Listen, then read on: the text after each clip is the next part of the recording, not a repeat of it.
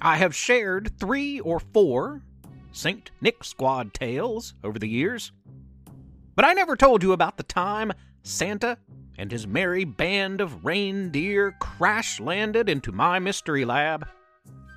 Stay tuned. Professor Theo's Mystery Lab. I'm Professor Theo, broadcasting from my home lab in the wondrous town of splendid West Virginia. Winter break is here. I've been watching a lot of Christmas movies in my downtime. You see it in movies all the time. Diminishing belief in Santa Claus too often threatens Christmas, as the lessened Christmas spirit depletes energy to Santa's magic sleigh and more. Then something amazing happens, and people get all wrapped up in the holiday spirit, and Santa's spirit-o-meter or whatever goes through the roof. His sleigh soars, and Christmas is saved. It's the one thing Santa has never had to worry about in his annual trek to our town. Splendid residents kick it into high gear each and every December.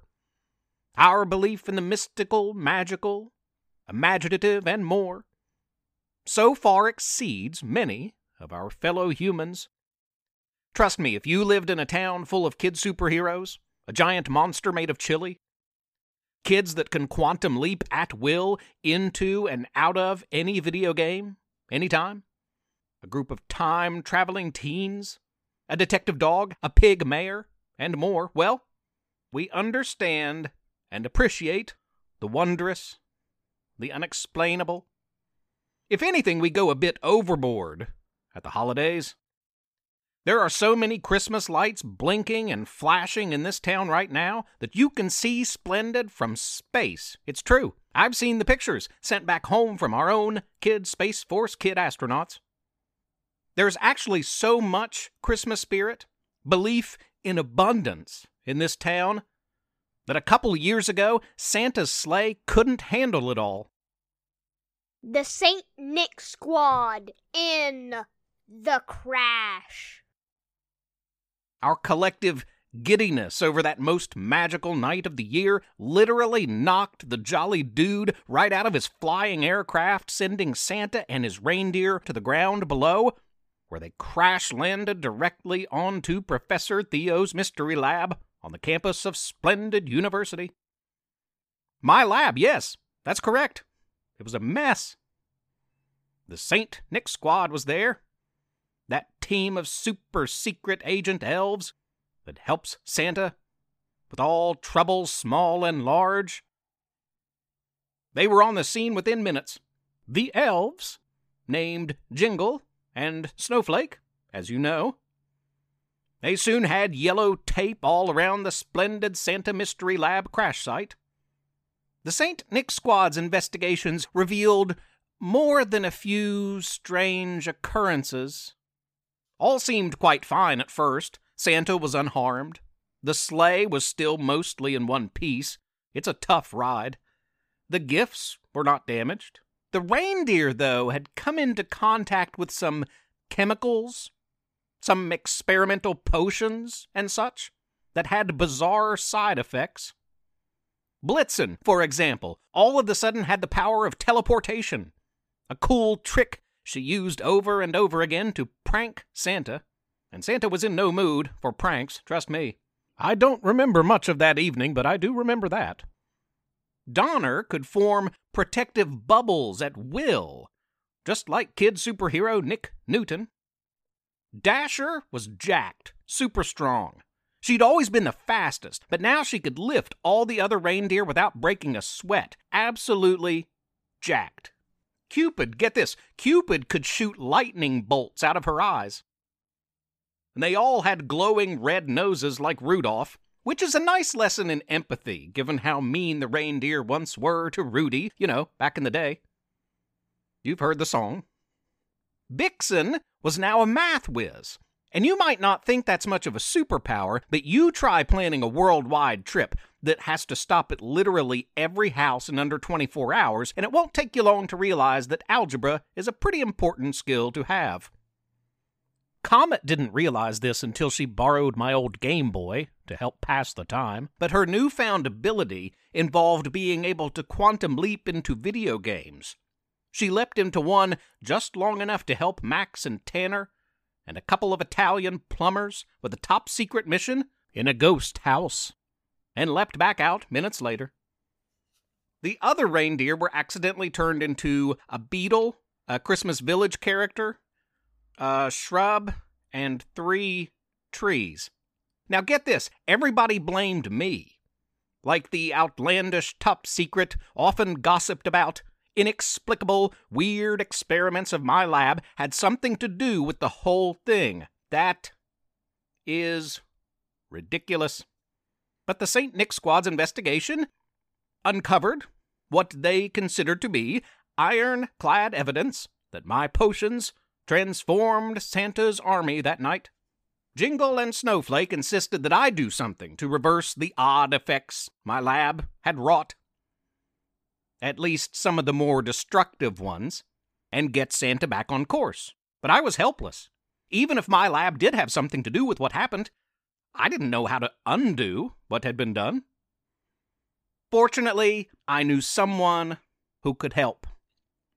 Those time-traveling teens didn't like being awoken in the middle of the night, but when Jingle and Snowflake explained the seriousness of the situation, Ava, Kat, Dana, and Elliot jumped into action and met me at my lab.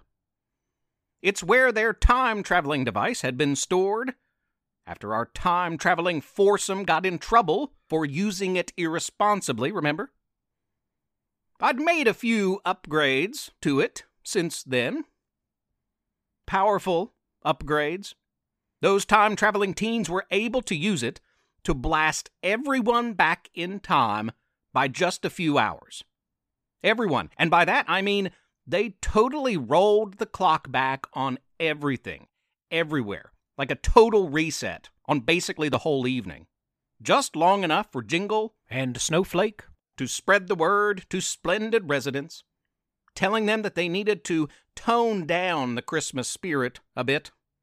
I mean, that's what had caused the wreck in the first place, our excess Christmas spirit. The kid superheroes joined them in helping to carry the message from house to house.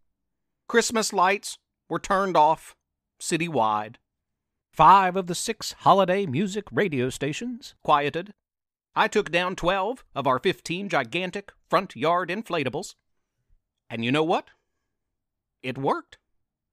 Within no time at all, in a dark but comfy and quiet little town, you could suddenly hear, if you listened closely, the jingle of bells, the whoosh of the sleigh, and Santa's ho, ho, ho echoing faintly into the night. And fortunately, this time, no crash at all. My lab and Santa's reindeer were intact, just as all was intended to be. I have little recollection of the whole thing. Apparently, when those time-traveling teens reversed the course of time by a few hours, most of what had happened in that time was forgotten. The St. Nick Squad doesn't forget, though, and their detailed report to me left little to the imagination. They are not pleased. It was a strange holiday indeed. The year's splendid excess spirit almost brought the whole night to a grinding halt. Thankfully, all was restored to normal. Almost all. Apparently, Comet can still quantum leap into video games. I don't know how, but I'll get to the bottom of it. Look for her in future Tanner and Max adventures. Happy holidays to all, young and old. I hope you have a safe and healthy and happy season. That's all for this week.